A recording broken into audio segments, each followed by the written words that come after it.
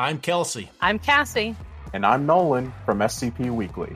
We bring you news from on-site and off-site. And we share your love for the creative community that surrounds the SCP Wiki. Join us on Tuesdays for new episodes, wherever you listen to podcasts, or on YouTube at SCP Weekly. The file you are about to hear has been thoroughly scrutinized by the Ethics Committee and approved by the O5 Council for release to trusted associates of the Foundation. This is SCP Unredacted.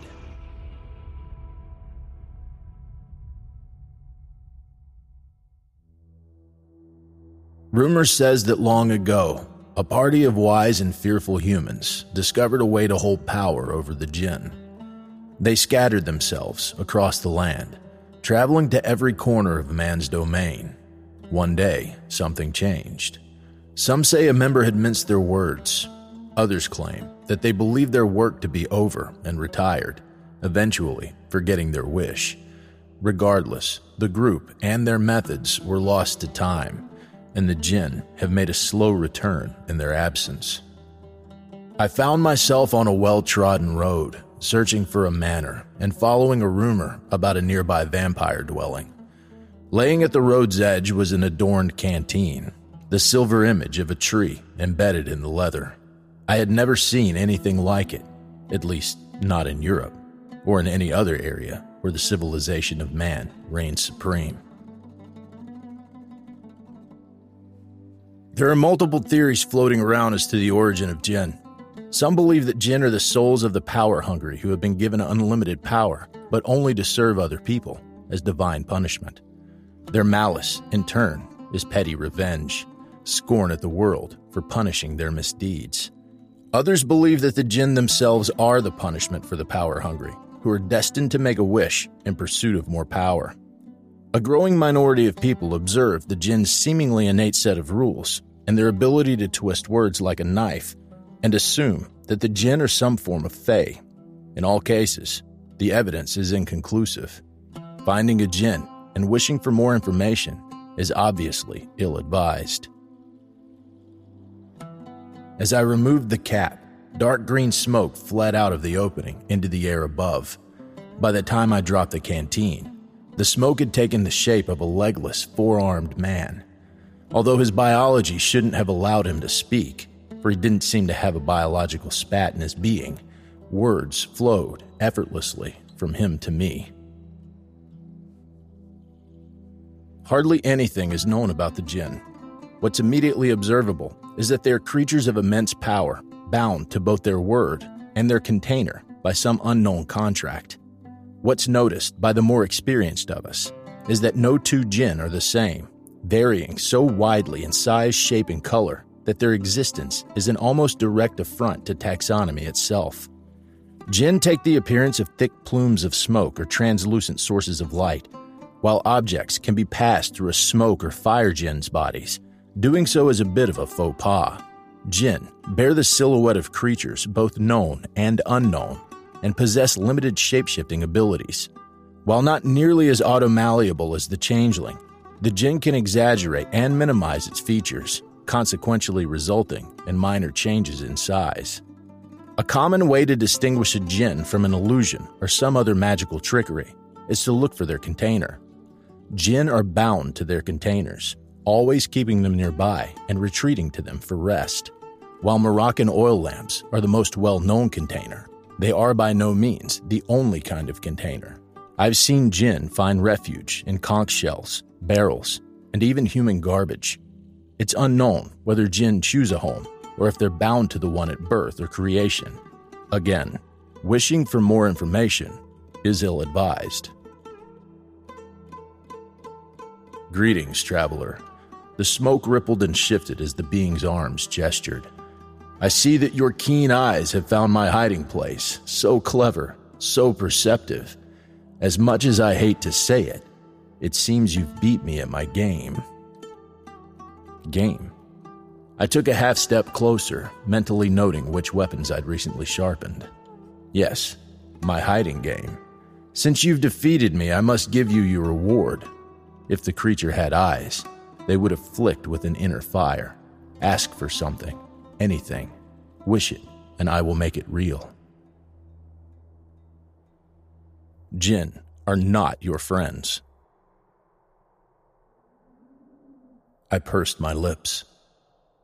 This is so critical that I am going to say it again. Jinn are not your friends. I knew that there was no hiding game, only a plot to make me bring upon my own misery. They don't offer to grant wishes out of charity. They aren't polite or sycophantic because they like you. They only want you to make a wish so they can turn it against you. They are malice-filled creatures through and through. If you find one of the few well-intentioned genies out there, you will realize too late that there is no such thing. Once again, Jinn are not your friends.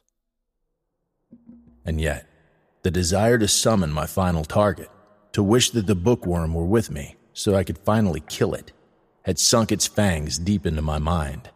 I silently argued with myself about whether my wish could be turned against me. Such is the nature of delusion. If you yourself want to get rid of a jinn, do not wish for their freedom. A soul must always fill the container and uphold the contract. You cannot remove the jinn's shackles without placing them upon yourself. I abandoned that canteen on the well-trodden road and did not speak a word to anyone until I reached a nearby town. In preparation for writing this entry, I met with an old friend by the name of Marcio Silva. While he primarily studies the Sphinx, his expertise on quick-witted beasts extends to the jinn. As I stepped into the town, I was greeted by a young woman dressed in fine silks. Her clothes flowed around her like a leaf in a stream, the majority of her face obscured in reds and oranges. "Huntsman, I've been waiting for you." Marcio greeted me with open arms and a hot cup of tea. We chatted for a bit about life and the surprising paths it can take. It turns out that Marcio recently quit Sphinx hunting. Eventually, we decided to take a walk through a nearby forest. I asked him about the ones who dominated the jinn. Their power was murder. Marcio finished his tea, quietly slipping the cup into his coat. They called themselves the Jinn Killers. And how did they do it? The same way you get a jinn to do anything, a wish. I turned to him. What kind of wish could kill a jinn? A terrible one. That word struck me as it came out of Marcio's mouth. Terrible. So airtight that it left no room for interpretation. I spoke to her about the mansion of vampires as we walked down the town's dirt paths. She told me the eldest of the vampires, who also owned the mansion, was Count Alphonse. As the day wore on, she offered to show me the town's pub. I had no desire to drink, but I was her guest, and so I accepted. And I assumed the wish wasn't written down anywhere. If any of it was, then it's since been erased. There's hardly a human soul that knows the Jinn Killers by name. And how did you learn their true nature? I asked the jinn. I stopped walking. You made a wish. As we worked our way through the night, our bodies coming closer and closer with every drink she bought on my behalf, she gave more snippets of information. There were either 2 or 3 vampires in the house. The youngest, little James, was around 35, and yet he had the appearance of a human, but 16 years of age. Every time I made a motion to leave or an expression of disinterest, another morsel of information was dangled in front of my face.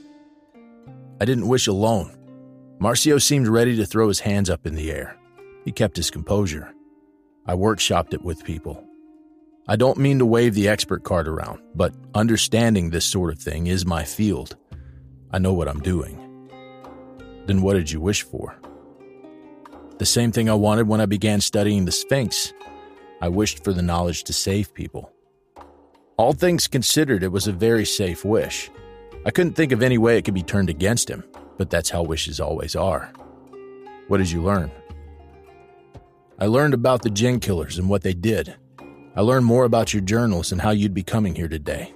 I learned about what will happen if you finish them. So my journals save people from the universe's monsters, or they will with your assistance. Huntsman, these journals are venomous. Even with his coat, I sensed the tightness in his shoulders, the way he gripped himself so that his limbs didn't flail in wild gesture. If they're going to save people, then what are the dragons? What are the Fae? What are the Selkies? Another verbal blow. They're creatures that kill when they can and maim when they can't. They're monsters, Marcio. And as we walked beneath the pale half moon, I thought more about the way she dangled information, like a worm on a hook. I thought about how the drinks blunted my reason when I suddenly found my lips pressed against hers. Monsters with societies and cultures and traditions. Your elvish friend, Jikra. They aren't human, but you don't see them as a monster. Jikra isn't a monster. They have all the things you claim the monsters have. But the monsters do have them, because monster is an arbitrary term. I took a step towards him. Listen, Marcio, I don't know what that thing told you. I've seen monsters with my own eyes. I call them monsters because when I watch them, I can't find an ounce of morality in their lives. I can't find the flicker of a soul in their eyes. I thought about how we were kissing in a pitch-black room, about how she'd kept the bottom half of her face covered until this moment. You don't see it because you aren't trying to understand a living being. Marcio's hand slipped into his coat pocket. You're trying to stalk prey. I'm studying them so that I can protect people. I realized that she wasn't a chance encounter. She didn't accompany me out of love or lust. Although Marcio lacked the presence of a large man, he was nearly as tall as me. His absent eyes met mine. You can't finish those journals, Huntsman. So much suffering is going to come out of it. People will die. His poise was unwavering, his voice passionate, yet composed. I don't want to see you get tricked like this. The ice in his blood brought mine down to a simmer as my hand slid into my jacket. There is no trick. I don't know how to make you see that. She was there to kill me. A flash of silver leapt from around Marcio's waist, severing locks of hair as it arced past my skull. In the next moment, my own knife shot from the folds of my jacket into his neck. We stood, frozen for a moment. His eyes met mine a second time before he fell to the ground. I drove a stake through her heart that night. I don't know if she had intended to kill me that night, or if she was going to toy with me for longer before turning me into a pale carcass. Thankfully, the smoldering ashes of her corpse meant that I didn't need to find out. That evening, I buried him not 10 feet away from where his blood had stained the soil. I buried him with our knives and a prayer. To the rest of the world, I relay this curse. If you wish with a djinn, it will be your demise. Long ago, I gave up my true name. Marcio gave up his life. Do not give them any more.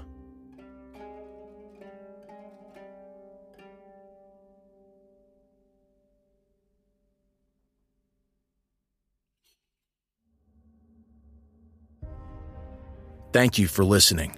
If you like what you hear, join my Discord community, hire me on Fiverr, or help support me by becoming a patron for as little as $3 a month. Regardless of tier, all patrons get early access to every single episode. The links are in the description. I don't have the talent it takes to write a skip. All I do is read. Original authors make this podcast possible, so credit to the original author. Their link's in the description. Show them some love as well. Consider becoming a member of the SCP Wiki. Upvote their work, and maybe write a skip of your own. Maybe I'll read it here someday. You never know if you never try. The content of this podcast and content relating to the SCP Foundation, including the SCP Foundation logo, is licensed under Creative Commons Sharealike 3.0, and all concepts originate from scpwiki.com and its authors. This recording, being derived from this content, is hereby also released under Creative Commons Sharealike 3.0. I'm Grigori Karpin from Simply Creative People, the podcast where we discuss GOIs, canons, and stories from the SCP Wiki, and we try to recommend things for all fans of the Wiki, new and old.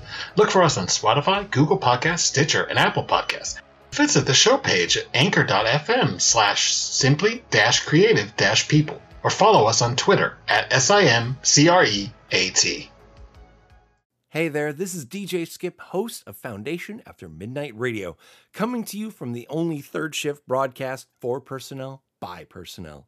Be sure to tune in wherever you listen to podcasts to not miss out on containment news and community announcements from within the Foundation.